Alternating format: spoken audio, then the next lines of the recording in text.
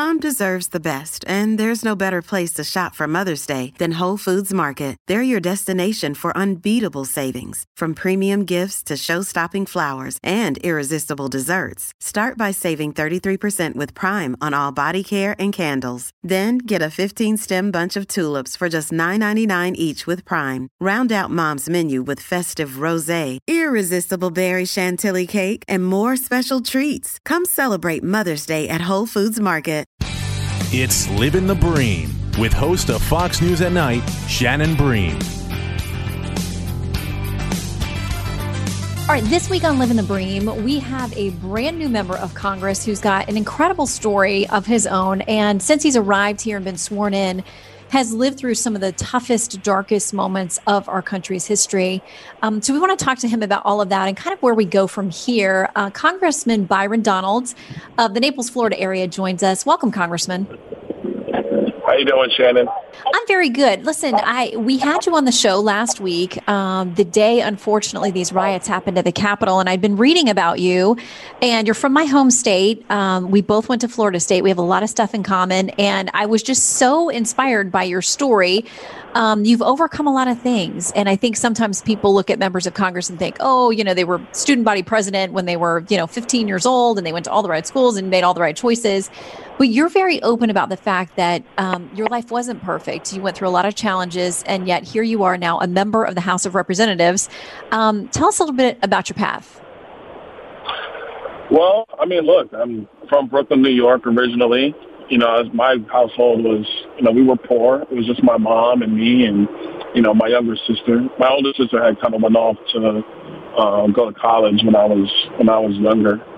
And so, we just really struggled in life. Life was never easy, but, my mother, to her, education was everything. She wanted to make sure that we got a great education. So she just sacrificed everything in her personal life financially to make sure we got a great education. So when I was in first grade, they wanted to put me on Ritalin because I wouldn't sit still in class. I was that kid that just knew the answers too quickly, and my mom was like, well, speed him up, do more things for him. And they're like, well, we really can't do that.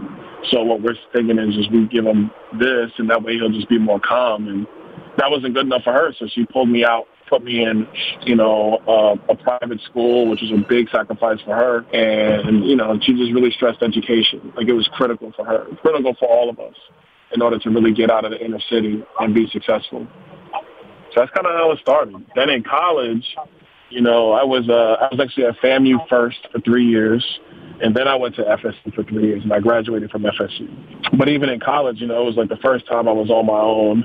I was having a lot of struggles. Got in trouble with the law. I was arrested for possession of marijuana. I was arrested for felony theft. And so I'm 20 years old, and I'm like looking at myself in the mirror, like, how did I get here? Like, what am I doing? And really, it was just that I was just making a series of just poor decisions. And I couldn't really blame anybody. It was all on me. And so I just looked at myself and purposed in myself that I was never going to end up in a place like this again. And then I just started, putting one step in front of the other, paying more attention in school, getting back on track academically, changing out a lot of friends, really being focused on living a life that's pleasing to everybody and pleasing to God. And then life just took off from there. Yeah, I loved in reading about your story. You talk about Erica, who's now your wife, and you all were friends back in college. She invited you to church, and that was something that kind of a seed that got planted with you. I loved reading this story about when you were working at Cracker Barrel, because I think I know the Cracker Barrel. I've eaten there many times. If it's the one right off I-10 by the Ramada Inn. And you tell a story there about some women that you met that you had waited on their table, and kind of a life-changing conversation you had with them. What does the issue of faith mean for you? What difference has it made in your life? It's been everything. To go back to that time when I was like just trying to examine my life and figure out how I was going to repair a life that, I was struggling. I was, really going down the wrong road. And, my wife or my girlfriend at the time, Erica, she was just like, well, actually, she wasn't even my girlfriend at the time. We had broken up, but we were still friends. And she was just like, she was starting to get her life in order. She started going to church. And then she asked me if I would go to church with her one day. And I said, yeah. And, for anybody who knows, when you go to church that first time, it seems like the pastor, called your mom and got your whole story and is talking, directly at you. That's how I felt. I was like, man, how does God know anything about me? Who told him? But it was at that point, it was really just starting to go to church. I started to really focus on the things of God, the things that God had for me, his beliefs, and who I could become. And then working at Cracker Barrel, I actually waited on, it's actually 3 consecutive tables. And it happened all within 2 months of each other. So the first table was just a lady and her husband who were traveling. And I walk up and she sees my name on the apron. I was praying about you in the car. Lord said I was going to meet a Byron, and you're the one I was praying for. So I just want to let you know that God loves you. Okay, lady, thank you. I'm just I'm here to wait on your table. But so that was cool. The second table was actually a lady. So it was a lady and her husband. They were traveling, and she gave me the little poem that she wrote. She was like, I was praying in the car, and the Lord brought you to me, and I wrote down this little poem and this little story about you, and I wanted you to have it. And I just want you to know God has a huge plan in front of you for your life. And I was just like, wow, okay. I'm like, this is weird. I've had 2 tables like this in a month that have done this. And then the third table that I actually talk about most of all, I was waiting on this. It was like a tent top, and they were coming back from a revival. And it was, 11 black ladies and 1 black pastor. And so I just waited on their table and just did what I normally do. And we interacted a little bit, but not too much. But when you have a table that big, anybody who's waited tables, it takes them a while to get up and leave. So I was done servicing them, and I was on the server line rolling silverware. And when I was rolling silverware, my body was there, but my mind and my spirit was not. And the Lord was really dealing with me. And I have people who worked with me. They were coming up. They're like, "Man, are you okay?" And I'm like, "Yeah, I'm fine. I'm fine." And so I just went out. The Lord was like, go out and look for those people. So I went out to the dining room, and they were gone. And so if you know Cracker Barrel, you can see everything is glass front, so you can see out into the parking lot. And so I looked out, and I saw them getting in their van.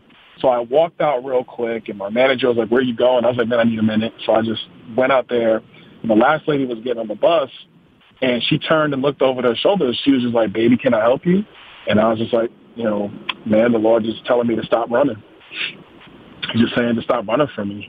So they all piled out of the van, and I always get emotional when I tell this story because it was just so real. Even today, it's still real to me. But they hop out of the van, and they just pray for me right there. And, I give my life to Christ.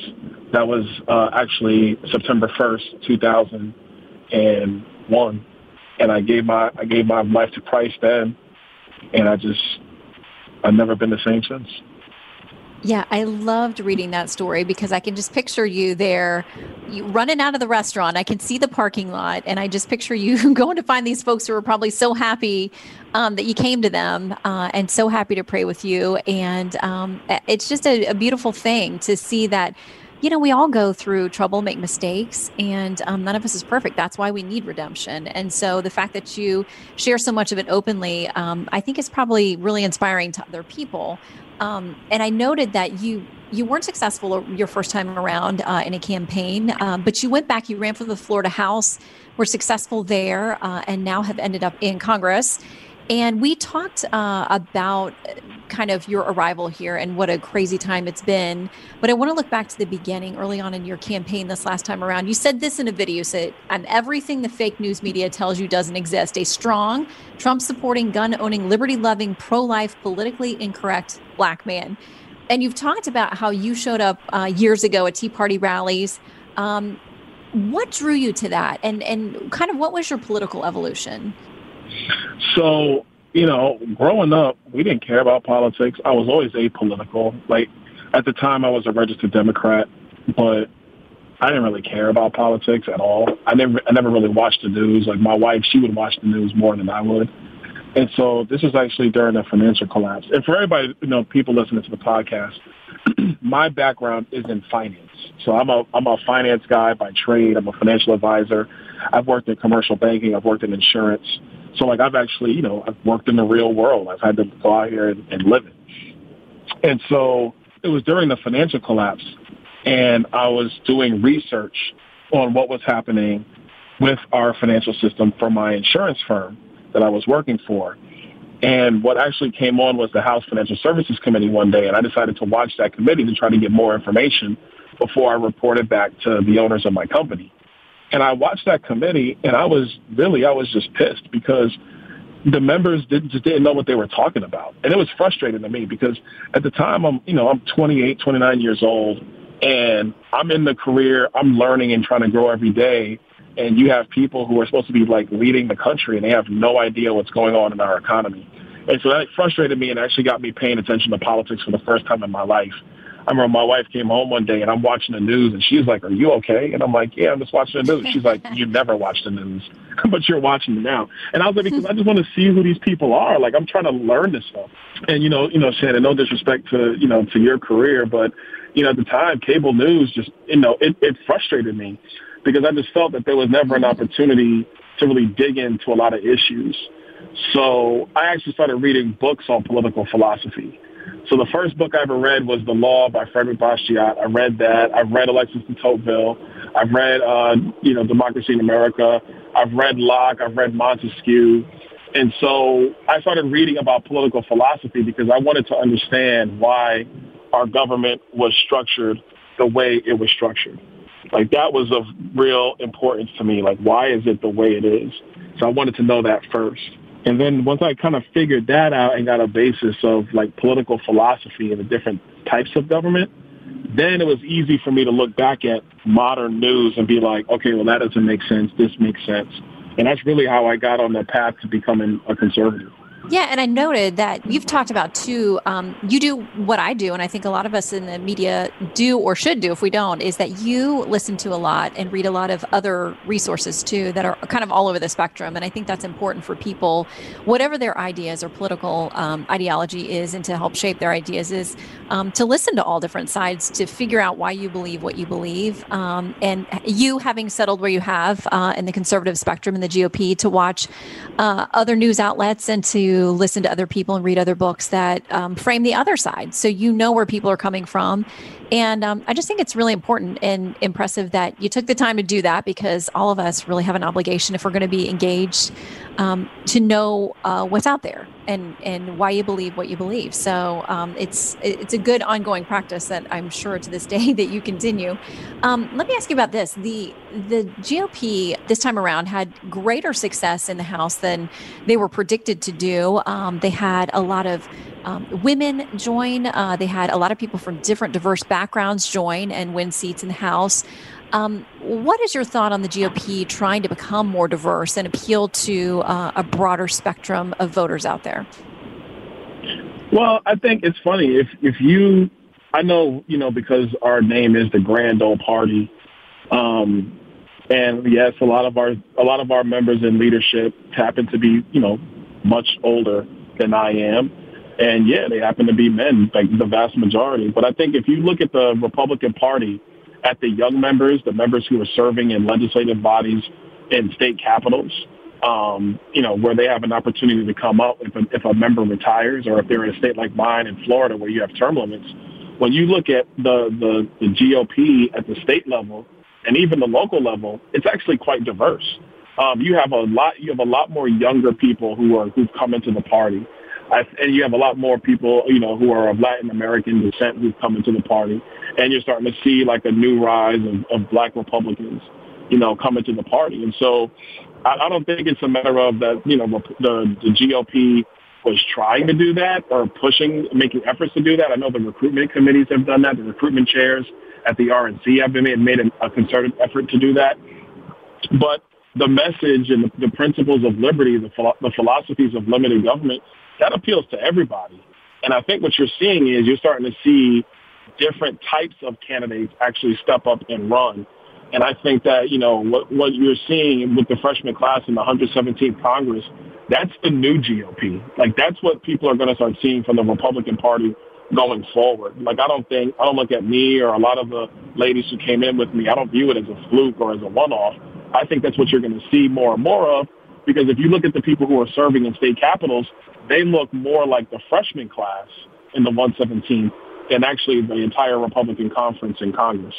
Living the Bream continues in a moment. Jason in the House, the Jason Chaffetz podcast. Dive deeper than the headlines and the party lines as I take on American life, politics, and entertainment. Subscribe now on foxnewspodcast.com or wherever you download podcasts. It's only been a matter of a couple weeks ago that you all were sworn in. And within just a matter of days, you found yourself in a situation in the Capitol where we've had members talk about the fact that they were afraid for their lives. They didn't know what was going to happen. They didn't know what was happening as it was playing out. There was a lot of chaos and a lot of fear. Tell us a little bit about January 6th for you and your staff. So, look, January 6th was, honestly, the day was not eerie, but you knew it was going to be highly contentious. And so I think everybody kind of came in already a little guarded because, the objecting to electoral college votes is a serious matter.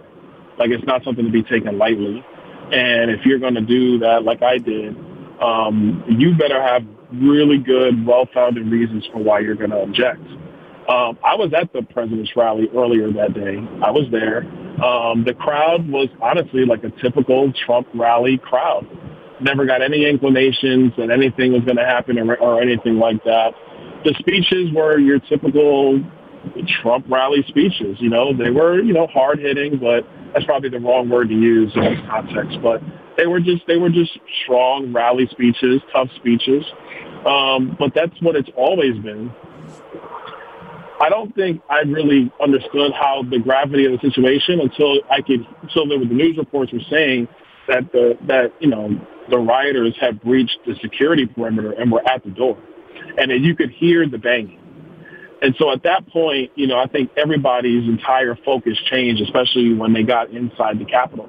The one thing I was trying to tell people about that day is that when the Capitol was breached, the members, amongst the membership, and we have massive disagreements. We had one today, but over impeachment. But at that point, the members stopped being Republicans and Democrats, and they were just people trying to make sure that everybody could get to safety. And I think that, that's the biggest thing I probably take from that day. The second biggest thing I take from it is the fact that we weren't going to let the Capitol just be taken. Like all members, Republicans, Democrats, it didn't matter, were actually very focused on retaking the Capitol and finishing the business that we came there to start. Whether you supported certain states or didn't, everybody wanted to make sure that we finished that business.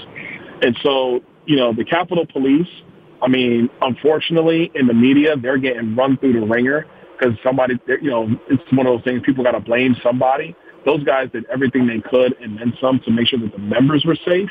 You can replace glass, you can replace furniture, but you can't replace somebody's life. And they did everything to make sure that you keep everybody safe. And they have my undying love and support for what they did, even though some people are trying to throw them under the bus. But the reality is that it was a very scary time. That's not something anybody wanted to see. But at the same time, you can see the humanity of the members when it's not about politics anymore and it's about, frankly, being safe. And then the second part is you can see the courage of members on both sides to say, no, we're going back. And that, I think, was like a unanimous decision by everybody. No, we're going back to the floor. We're going to finish what we started. That's what I take away from January 6th. Yeah, and you talk about the fact that what the business was to go through the electoral votes from the states and get those counts in. You talked about the fact that you're among those who objected and you had good reasons for it.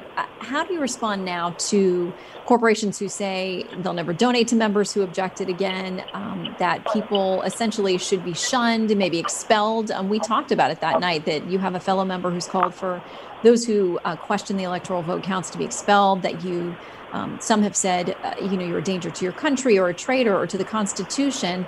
How do you respond to these calls that basically you should no longer be a part of polite society or ever teach at a certain school or be on a board because of your objection?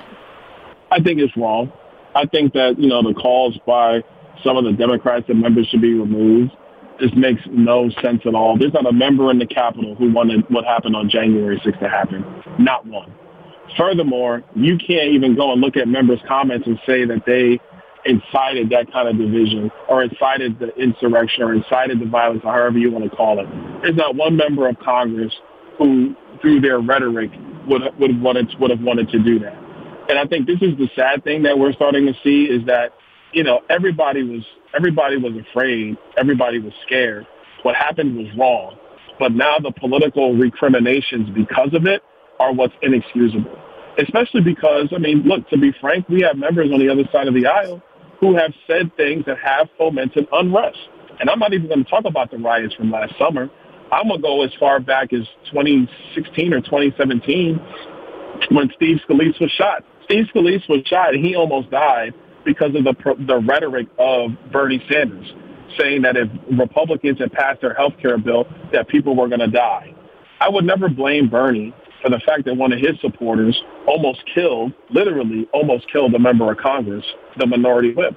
I would have put that burden on him because Bernie didn't tell that person to go do that. And he didn't orchestrate a scheme for somebody to go do that. He was using inflamed rhetoric, and this was the result. So I think it's important for the Democrats to remember some of their own history in this and not be so quick to point fingers at other members who just have very vehement and strongly held political views. Okay, so we're trying to go out on a lighter note. So let me ask you, Cracker Barrel, best item on the menu. I like to go for the old timers breakfast. I don't know about you. People sometimes when you work there, you don't want to eat there because you see the food all the time. What's the best thing on the menu? So I'm going to have to split it because what I'm going to say is the thing I love to eat most on the menu is the fried catfish. It's amazing. Really, really good. The fried catfish, for people listening, go get it. Thank me later. You're going to love it. For breakfast, I got to go Mama's pancake breakfast. They just do it right every single time with hash brown casserole. I was going to say, does that include, a side of the hash brown casserole? Because you really can't do breakfast without that at Cracker Barrel. That's right. Do you know they make a loaded hash brown casserole now with bacon and all this extra stuff? What? See, yes. This is incredible information we're getting as a part of this podcast. What does that involve? We're breaking news. It's the hash brown casserole with bacon and I think something else that I forget. But just go ahead and do it. We're breaking news right now. Okay. Next time I'm back home to see my family in Tallahassee, we'll have that. Okay. And I know you are a big basketball fan. Have you found a place yet to work out or play in D.C.? No, but I'm getting close. And then once I do, then I'll definitely be hitting the courts. Basketball is like a haven for me. That's kind of where I get away from everything. And so that and working out, those are just my havens. Well, and when we have the loaded hash browns, we have to do the workouts, so it all works together. Congressman Byron Donalds, it is great to chat with you. We will watch as you return to your work there on the Hill in a very contentious time and wish you all the best at finding common ground where you can and moving things together for the American people. We know you're committed to that. Thank you, sir. Listen, thank you, Shannon. It was a great call. We'll do it again sometime. Okay. See you soon. The Will Cain Show is now dropping 5 episodes a week. Join Fox & Friends weekend host Will Cain as he tackles the latest headlines from his unique perspective, along with thought-provoking interviews with leading figures and live calls from viewers and listeners. Listen wherever you download your favorite podcasts.